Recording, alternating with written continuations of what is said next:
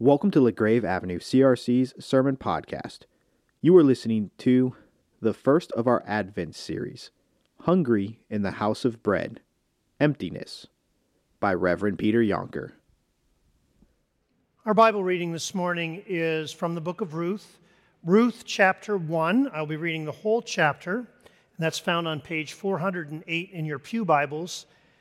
This is the first of our 4 Sundays of Advent, and for Advent we will be in the book of Ruth, which conveniently has 4 chapters. It's a wonderful story. It's a life-affirming story. It points directly to our Lord Jesus, and so we will study it together this month. I call this sermon series Hungry in the House of Bread. Maybe a little bit of an unusual title. It comes from verse 1. Okay? Hungry, if you'll notice, the whole story starts out with a famine in the land of Judah and in Bethlehem. The house of bread comes from Bethlehem. The meaning of the word Bethlehem is house of bread. Beth, house, lechem, bread. So when we're told that there is a famine in Bethlehem, you know things are bad. When there's hunger in the house of bread, things are bad. Let's see how bad by reading this chapter together. In the days when the judges ruled, there was a famine in the land. So a man from Bethlehem in Judah, together with his wife and his 2 sons, went to live for a while in the country of Moab. The man's name was Elimelech, his wife's name was Naomi, and the names of his 2 sons were Mahlon and Chilion. They were Ephrathites from Bethlehem in Judah, and they went to Moab and they lived there. Now Elimelech, Naomi's husband, died, and she was left with her 2 sons. They married Moabite women, one named Orpah and the other named Ruth. And after they'd lived there about 10 years, both Mahlon and Chilion also died. And Naomi was left without her 2 sons and her husband.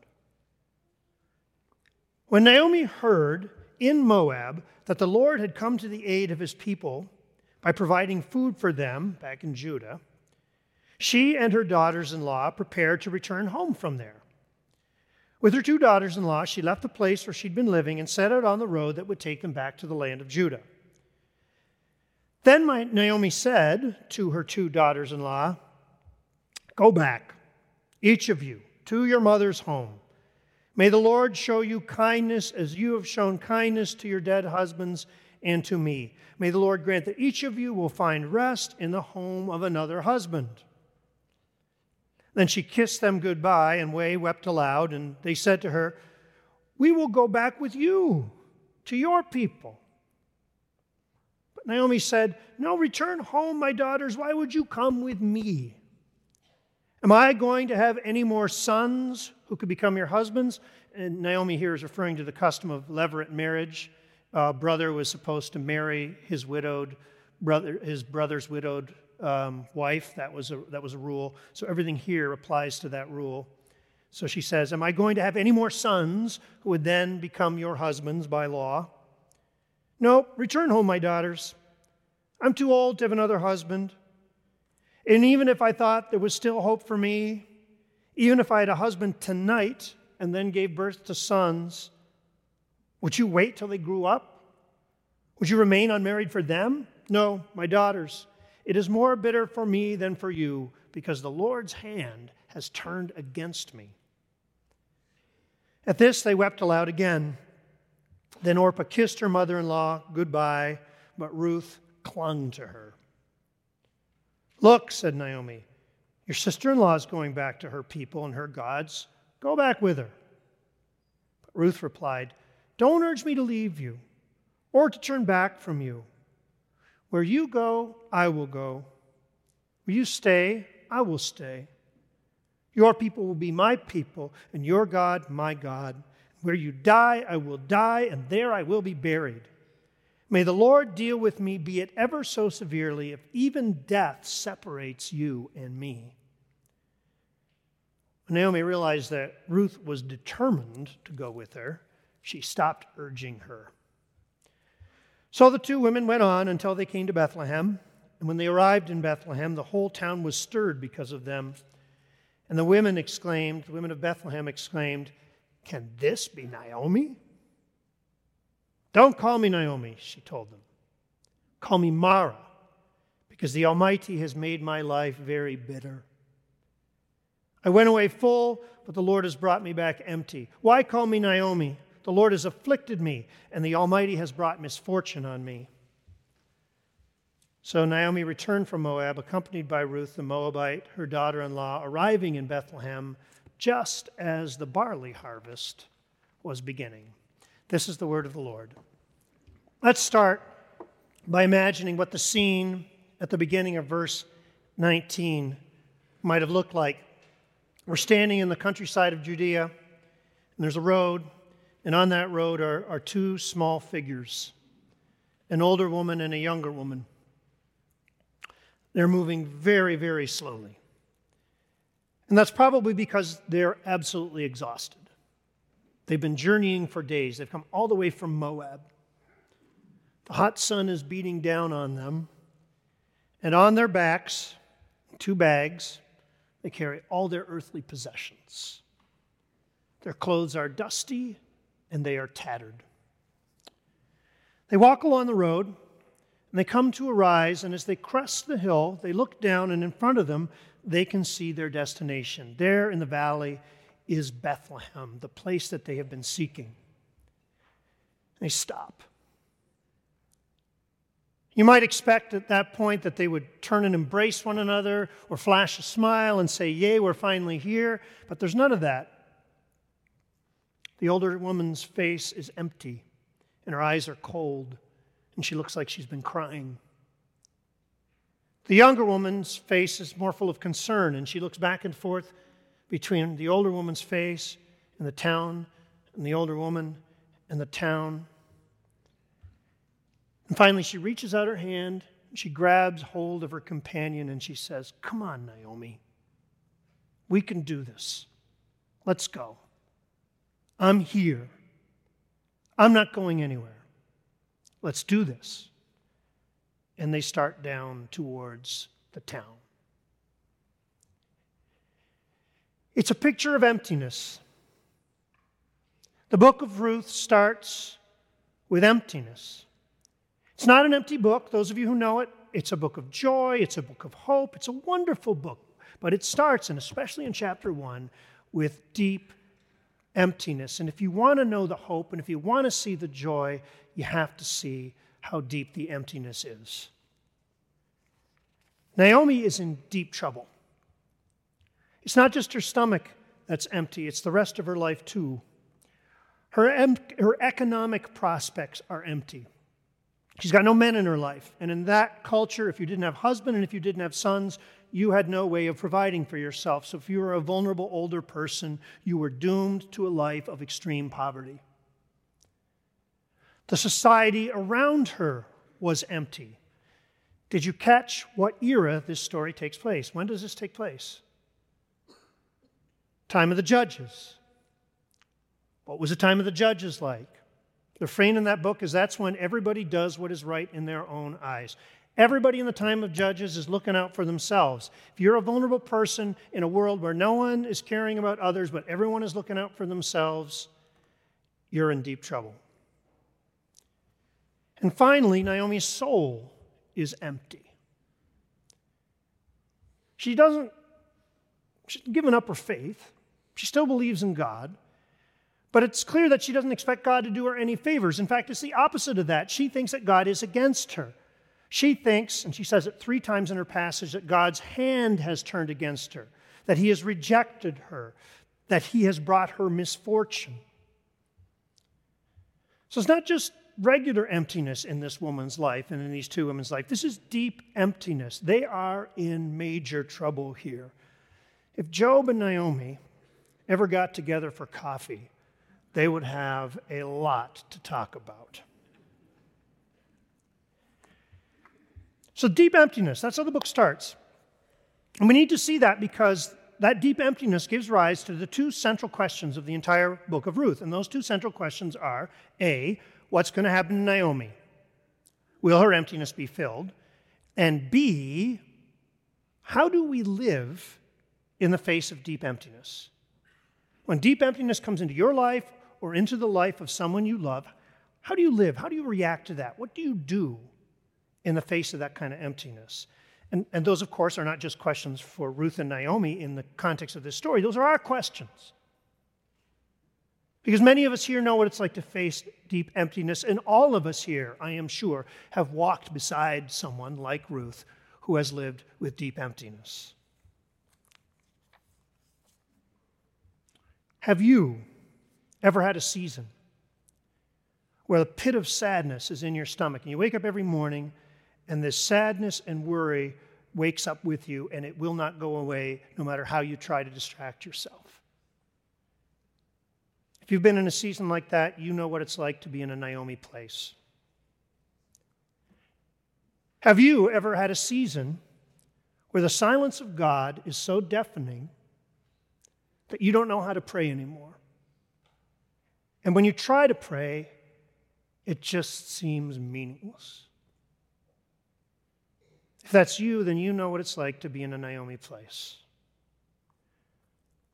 Have you ever been in a season where the words of songs or the words of Bible texts that you used to love suddenly don't have that same feeling anymore? I know the plans I have for you, says the Lord, plans to give you hope and a future. Suddenly those words that used to bring you comfort just make you angry. If you've ever been in a season like that or walked beside someone in a season like that, you know what it's like to live with deep emptiness. When the bad stuff happens in waves, when it doesn't seem to be doing any good at all, when it's utterly inexplicable, and you can't figure out what God is doing or where He is, you know what it's like to be in Naomi's shoes. Will Naomi's emptiness be filled? And how do we live in the face of deep emptiness? These are our questions. And I want to look at the second of those two questions this morning, because I think that's the one that chapter 1 deals with. How do you deal with deep emptiness, whether you're the one in it or whether you're walking beside someone who's in it? And to try to answer that question, I want to look at how the main characters in this story react to this emptiness. Let's start with Naomi. How does Naomi react to her trouble? That's a pretty easy answer. She tells us. Bitterness. Naomi becomes bitter. Now, what does it mean to be bitter, and how is that different than just being sad? Sadness and grief are a natural reaction to the bad things that happen to us in our life. They are a healthy reaction. Your sadness tips over into bitterness when their sadness, the bad thing that happens to you, becomes your story, becomes the focus of your identity, becomes the story you tell to yourself about yourself, becomes the story that you tell to others, becomes the source of your power, becomes the source of who you are. And that is absolutely what's happened to Naomi, right? She identifies so closely with her loss that she names herself after it. Don't call me Naomi anymore, call me Mara, which means bitter. Don't call me Naomi, which means pleasant. Don't talk to me about pleasant things. There are no pleasant things in my life. There is no pleasantness. I am bitterness. Becomes her story. It's sort of like the chorus of Blessed Assurance in reverse. This is my story, this is my song, counting my sorrows all the day long. So Naomi has tipped over from sadness into bitterness. And I don't want to be too hard on her, because all of us struggle with this. If you're in a time where all kinds of things happen that are inexplicable to you, you will struggle with bitterness and you will tip over into that place sometimes. Is it what God wants? No. Is it something we're called to fight against? Yes. Is it understandable? I think yes. And that's why God gives us the Psalms of Lament. And that's why God gives us books like the book of Job, so that we can work our way out of that bitterness and towards the light. But that's Naomi's reaction, right? Okay, bitterness. Ruth. How does Ruth react to this deep emptiness? Her reaction is wonderful. And it's wonderful on many dimensions, but at the center of what's wonderful about Ruth's reaction is that unconditional promise that she makes in verse 16. Okay, Naomi tries to push her away out of her bitterness, and if you've ever walked beside a bitter person, this is exactly what bitter people do. Out of her bitterness, tries to push her away. And what does Ruth do? She says, no way. Clings to her. Where you go, I will go. Where you stay, I will stay. Your God will be my God. Where you're buried, I'm going to be buried. May God deal with me, be it ever so severely, if even death separates me and you. In the midst of her mother-in-law's emptiness, Ruth makes this wonderful, unconditional promise. Let me ask you, does Ruth's promise have any biblical echoes for you? Do you hear any other parts of Scripture in Ruth's promise? I hear all sorts of echoes. Echoes of God's covenantal promises to us, like Psalm 139, right? If I go up to the heavens, you are there. If I go down to the depths, you are there. If I flee to the far side of the sea, even there your right hand will hold me fast, will cling to me. And what about that very end of Ruth's promise? May God deal with me, be it ever so severely, if even death separate me from you. Does that remind you of anything? Romans 8? Not even death can separate us from the love of God that is in Jesus Christ our Lord. So this is this amazing thing happening. Here's this Moabite girl, this foreigner, this person who didn't go up in the tradition, and somehow God is putting into her echoes of his covenant love. She is able to make these unconditional loving promises in the midst of this profound emptiness. And it is exactly the right thing to do in those circumstances. When we're walking beside someone who's profoundly empty and bitter, what do we want to do usually as human beings? We want to fix it. We want to come to them and say, okay, Naomi, I know what's going on here. I know what's wrong with you, and here's what we're going to do to make it better. Okay, we're going to do this. And that's a nice reaction. That's a human reaction, and it obviously comes from a place of caring, but it's not the best reaction. Because when you react that way, when it's like, I can figure this out and I can fix it, you're putting yourself, you're drawing on human means, your ability to figure and the strength of your hand to fix. There may be a time down the road where I can figure this out and I can fix it is the right answer, but it's not the root. It's not where you start. The best reaction when you're walking beside someone in deep emptiness is to say, my dear friend, I have no idea why this is happening to you, and I don't know how to fix it.